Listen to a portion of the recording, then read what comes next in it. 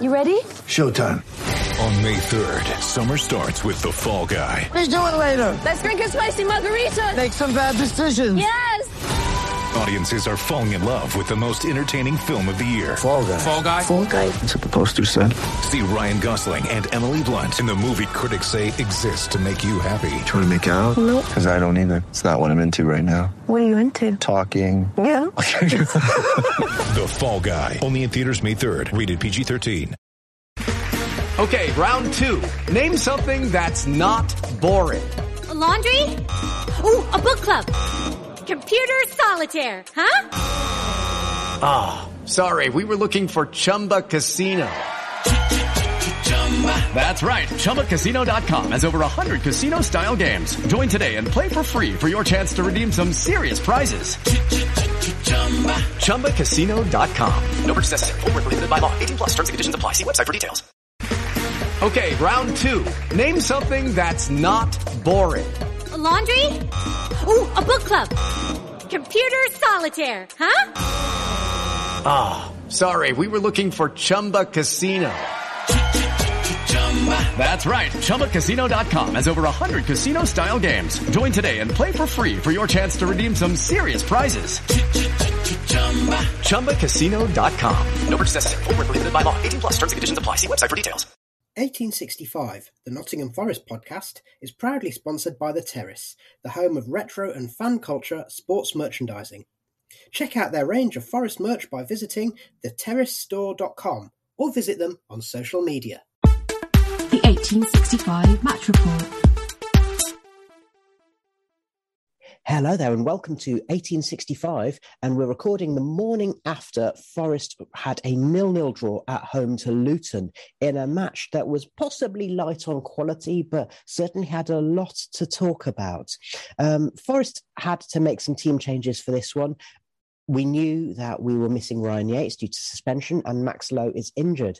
And there's speculation about whether Steve Cooper would want to change the midfield that radically, and he's already lost one of his key midfielders. And you know what? He did. So he moved Jack Cole back to left back, and we saw James Garner come into the middle of the park as we expected.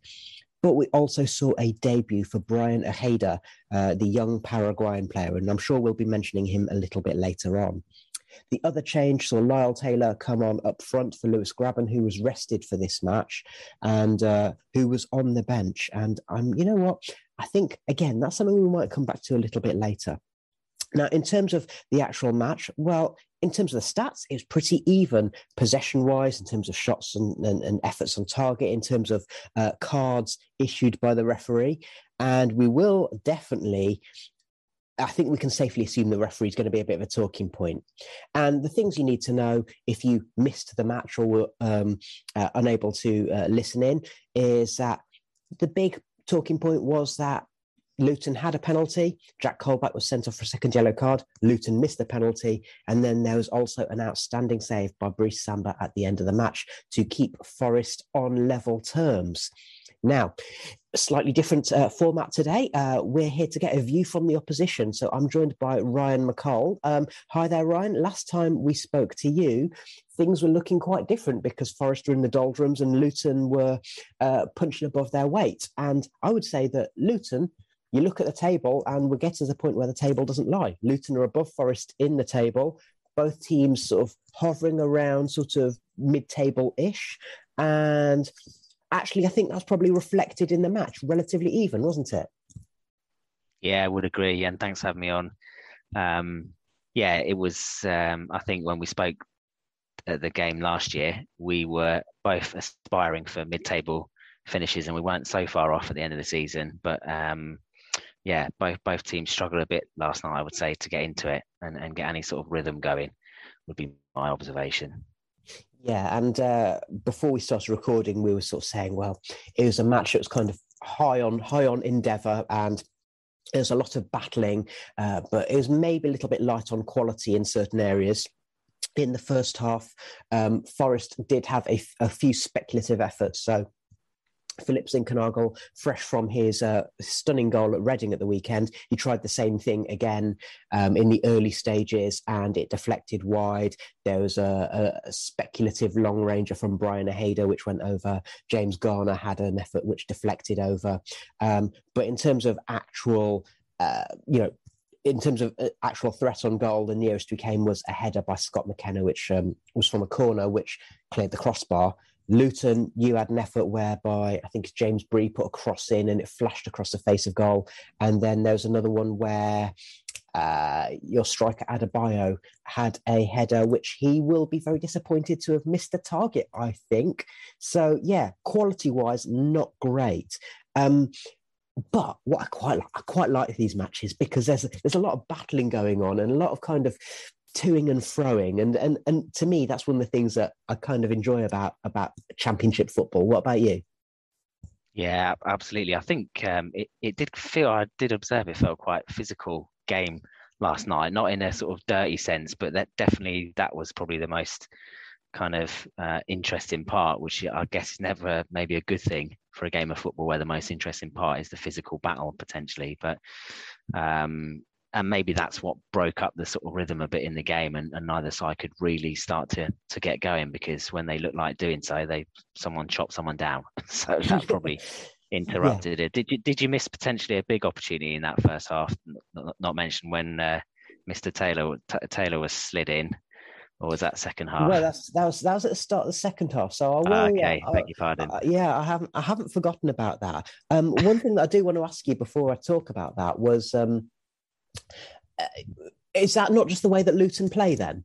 Because I assumed that Luton are a bunch, you've got some quality, especially with Adebayo, but I assume that actually that's what you do is you nullify the game by scrapping and battling, and that enables you to kind of nullify the opposition and create those opportunities, which inevitably it's Adebayo who's the one who scores them.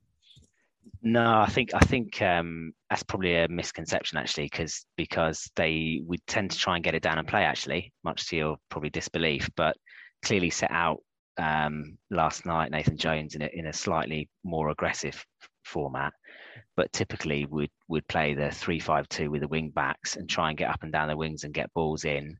We seemed to play more long balls last night, which is actually not particularly like our style of play, and maybe that's why we didn't particularly have much joy in that approach. So I wouldn't necessarily agree that we'd would usually set out like that, to be honest. Okay. The other thing that I would say is that Forest were playing 4-2-3-1. Luton, according to the official team sheet, they were playing three at the back with Onyedinma and Bree as wing backs. I could never quite work out because Naismith seemed to be dropping to the left back position and Onyedinma almost playing as a third forward at times. And I think that did actually, firstly, it vindicated Forest's decision to stick with a back four. But what it also meant was that Henry Lansbury and Alan Campbell were the midfielders who were pushing forward in support of your strikers, Musquet and Adebayo. Now, the thing that I noticed was Pelly Rudder-Kampanzu, who I thought was a box-to-box player, but he was sitting anchoring the midfield, and he's an absolute unit. Yeah, we love Pelly. He came through from the conference days all the way up into Championship football, so we do love Pelly. But he did sit very deep. I did notice that. Odiminya, get the name out, Ryan. Come on, he played there as wing back for Wickham last season, done really well. But he's more naturally a midfielder, in my view. Yeah, well, so let's move on to that second half, because as you say, at the start of the second half, it was actually Mpanzu who made a little bit of a mistake, and it created a chance whereby Forest were able to break. So Mpanzu's pass put Tom Lockyer in trouble a little bit. Lolly got the ball and he slid in Lyle Taylor. Now, I think that it was a good save. I think that the angle probably didn't favour Taylor, who's right-footed. I did hear a few fans near me complaining that Taylor didn't square the ball. But firstly, I think that if you look at the action from the pitch, it would have been difficult for Taylor to see the player there. And also, if you're a striker, of course I want you to have a shot on goal in that instance. Did you feel like you got away with one there? 100%. 100%. I mean, I went down to the game with my neighbour, a Forest fan, and his first reaction was, got to score. Must score. I think the keeper made a great save. Really pleased for James Shea, because that was his first start for us this season, actually. So our number one, our favourite, Simon Sluga, owing to COVID restrictions, had to miss the game. So it was his first start. So I was pleased with that save. I suppose I would call it a good save. You would call it a bad miss, I suppose. Well, a bit of both, I guess. There was an effort from Zinkernagel which sort of flashed, I think, narrowly over and wide. But then this is when the controversy started. Now, I had said to the bloke who sits next to me, I'd said to him on about 55 minutes, I have no idea what the referee's going to give any decision, and no idea whatsoever. And this is something that we've talked about a lot on this podcast. It's not about bias. It's not about incompetence. It's about inconsistency. We have no idea. The ref can have the same thing happen in front of him twice, and he will give two completely contrasting decisions. And that seemed to really show through again tonight. It was a difficult night. Obviously, under the lights is always fun, but with the weather turning, autumn hitting us, although it wasn't as cold as you might expect, the pitch was very slippery. So I think the ref was trying to make some allowances for that. In the first half, we'd seen a couple of bookings. So Lyle Taylor had deservedly got a booking. He'd lost his head and basically taken his man out in the middle of the park, and there was a danger that Lyle Taylor was going to lose his head, full stop, actually, at various points. And then I think it was at the end of the first half, Lockyer got a booking as well. Now, when did that start to matter? Well, it started to matter when Luton got a corner. Steve Cooper reckons it wasn't a corner. I don't know. I would need to see it back, but let's give the benefit of the doubt. Corner came in. One of your players, I think he might have been Lockyer, went down in the box, and not only was a penalty given, but the referee then issued Colback with a second yellow card. And on that instance, it just felt like he was absolutely waiting for the opportunity to do something to impose himself on the match in that way. Now, there's a whole thing about if players are brought down in the box, should more penalties be given? I have some sympathy with that, but a yellow card for that, I don't know. It just felt like he was waiting to do something. And what's your view as an opposition fan on that one? Yeah, we had quite a good view of it, actually, and I was shocked.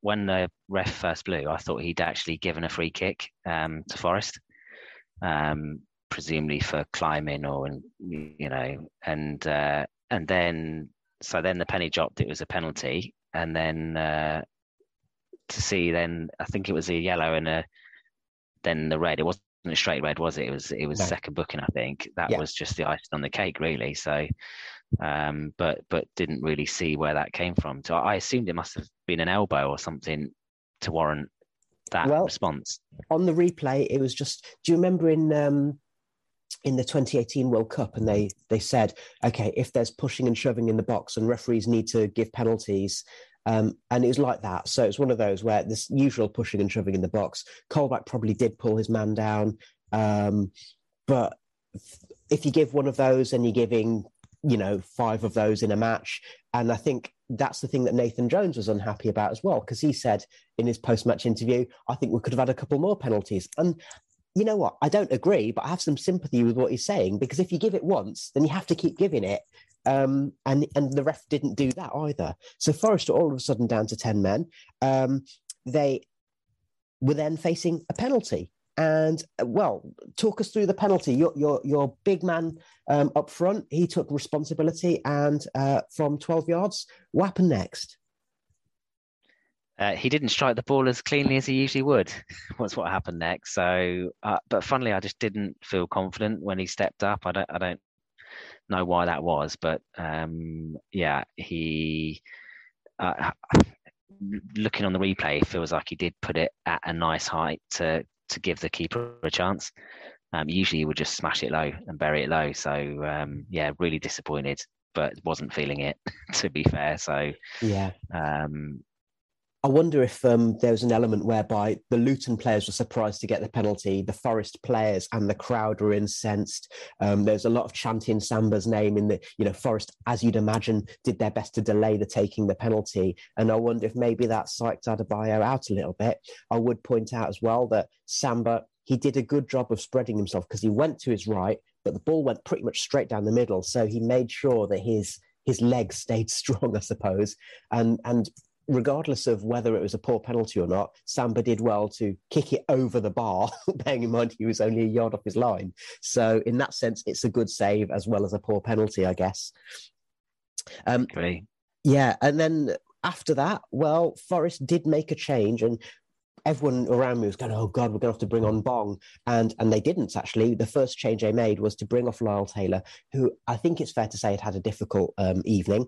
And the usual game plan is take off Taylor with about 15, 20 minutes to go, bring on Graben to give the defenders something different to think about. In this instance, they took off Taylor on 65 minutes and brought on Toby Figueiredo to go 3 at the back, playing Lolly dropping into wing-back along with Spence in the other wing-back position.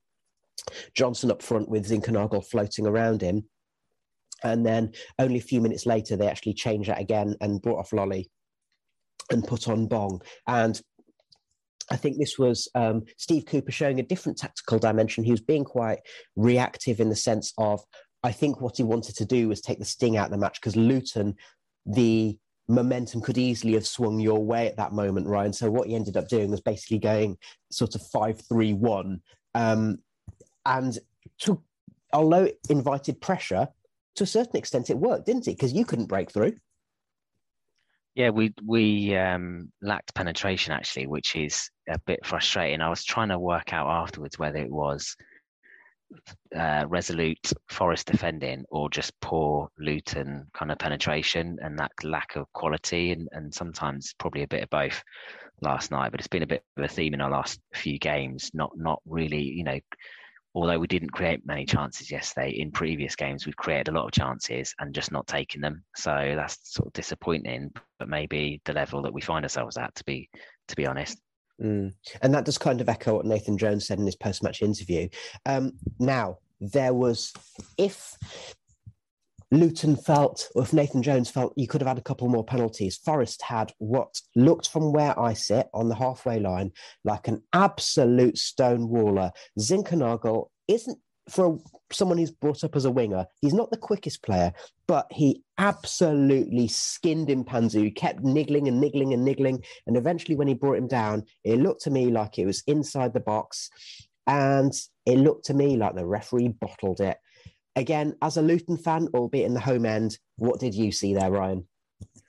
I could see it was close. To be fair. Everyone around me convinced it was in. I wouldn't have been surprised in the slightest had he given it, but was very relieved when it was just a free kick. Relieved. Okay, I shall. Let's put that in the quotes. So then the other big moment. So there were a couple of speculative efforts. So Jordan Clark went quite close. He come on as a sub for you and went quite close to the left footer. Naismith had another effort, and then right in stoppage time, right at the death, having battled away to try and hold the match at 0-0, Naismith had quite a powerful effort from inside the box. I think it's from another corner. And Samba made what was frankly an outstanding save. He went down to his left. From where I was, it looked like one of those where you think it's gone behind the keeper, but he got a really strong hand to it and palmed it away. And I mean, that's okay. In this instance, it's not a match-winning save; it's a match-saving save, I suppose. But Samba had already been given the sponsors man of the match award after some cocky takes of crosses in the first half and then saving the penalty. But I tell you what, that cemented him as Forest man of the match on the night. What do you think? Yeah, I couldn't believe he stopped it. I couldn't believe it. It looked like for sure it was going into the back of the net, and I think the Luton fans to my left thought the same, but somehow he's pulled it out. And I really enjoyed watching Samba yesterday. I think it was the most entertaining player to watch from Forest, and he was definitely up for it. He never stands still, that bloke. It was just animated from start to finish. and I can definitely see why the Forest fans would take Tim. Funny stat, actually, talked to a few colleagues at work about going to the game today, and it turns out that Bryce Samba lives 3 doors down from one of my colleagues, and who made the joke that he'll be hanging his washing out this morning because it's the first clean sheet he's kept all season. I don't believe that to be true, but this is what my colleague suggested today. Well, I'll tell you what, I mean, the only thing is that Forest have conceded more goals than they'd like. So in this instance, what we'll do is we'll take the positives of the clean sheets. Forest still had a chance to win it right at the death. And this is saying something when you're down to 10 men, that they stuck 9 men forward for a free kick right at the death. And I think it was Naismith who was the man who put it over for a corner when it looked like it might have been about to zip inside the far post. But then that was about the sum of it. So 0-0 it was. What's really interesting is that neither manager was happy with the result and neither manager was happy with the referee. And Steve Cooper tried to keep his powder dry by saying, "You're going to get me in trouble. I've spoken to the referee and we'll keep it with that," in his post-match interview. But on the other hand, I would also say that Cooper sounded actually probably as rattled, as upset as I've heard him sound after a match. And would you agree with me, Ryan, regardless of which decisions went whose way, that refereeing in the Championship has got the potential to ruin perfectly good matches of football? Yeah, it did seem below par compared to the level of the football we're supposed to be enjoying. So there was a lot of commentary around me from the Forest fans I had the pleasure of sitting with who were not happy with that performance. And I think it's the unpredictability, as you say, that sort of was the bit that seemed to make it entertaining. And when I suppose when the referee's the main entertainment, that's not a good place to be either in a football game, is it? Yeah, absolutely. The ref should never be in the spotlight, should he? And that's just one of those things that, I mean, there's no point talking about it to a certain extent because we're used to it most weeks. Now, what I will say is, coming back to Forest, is that if you think about where Forest are at, looking at the table at the moment, Forest are 12th in the table and Luton are 11th. So both teams have moved up, albeit possibly temporarily, in the table as a result of that point. In this particular match as well, I say the stats were fairly even, but what that means now is that Forest have got a further depleted squad, and they'll be knackered going into Friday night's match at West Brom. And that's something that, I'm going to be honest, it does worry me slightly. It's going to be a tough game. Fortunately, Jeremy Simpson is not going to be the referee in that one. Knowing our luck, we'll probably get Keith Stroud again. But it should be a good match under the floodlights on Friday night. We will be doing a report on that on Saturday. In the meantime, I say thank you to Ryan McCall for joining us and providing the view from the opposition. And I say thank you to you, listener.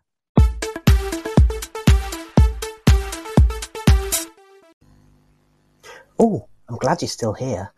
What I forgot to mention, because we're quite tight for time when we were talking to Brian, is that Brian Ojeda was brilliant. I mean, he wasn't man of the match, but he was an absolute bundle of energy in the first half, and he grew in confidence. In the second half, he was trying a few different things. I wasn't expecting him to last for the full 90 minutes, but of course, circumstances dictated that he had to, and he did really well. And he was helped as well by Garner alongside him. So the two central midfielders did really well, bearing in mind that Yates and Colback had made those positions their own. My man of the match, however, was not Bryce Samba, but was Scott McKenna, who once again was absolutely immense. A one-man Scottish wall, old school defending. Finally, before we leave you, just a quick reminder, we are running a giveaway. So if you want some Forest merch, then check out our social media feed.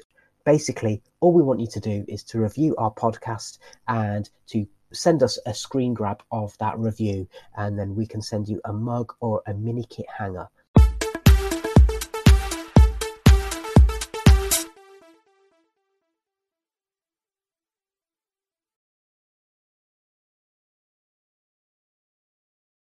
Sports Social Podcast Network. With the Lucky Land Slots, you can get lucky just about anywhere. This is your captain speaking. We've got clear runway and the weather's fine, but we're just going to circle up here a while and get lucky. No, nothing like that. It's just these cash prizes add up quick. So I suggest you sit back, keep your tray table upright, and start getting lucky. Play for free at LuckyLandSlots.com. Are you feeling lucky? No purchase necessary. Void where prohibited by law. 18+ terms and conditions apply. See website for details.